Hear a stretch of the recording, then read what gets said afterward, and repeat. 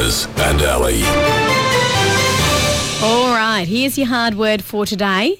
I think you'll be able to get this one. Let's see if I can get another one wrong this week.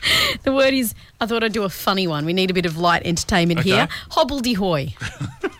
Hobbledehoy. Hobbledehoy. Okay. Is a hobbledehoy a social gathering at which lively folk dancing takes place? Oh, that's sounding good. Is it an ungainly and awkward teenager or a social event stressing the playing of musical instruments like the fiddle, guitar or piano? So 1 and 3, A and C, are pretty similar. Hobbledehoy. Hobbledehoy.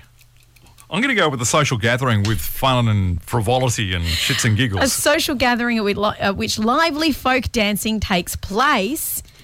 Yeah? Yeah. That would be a hoedown. So that's wrong. And wrong. And a hootenanny. A hootenanny is C. Is the social event stressing the playing of musical instruments. So it's B. A hobbledehoy is an ungainly and awkward teenager. Oh, crap. I know, like Jimbo Jones from The Simpsons. But anyway, how good are all three of those words? We've got a hobbledehoy, a hootenanny, and a hoedown.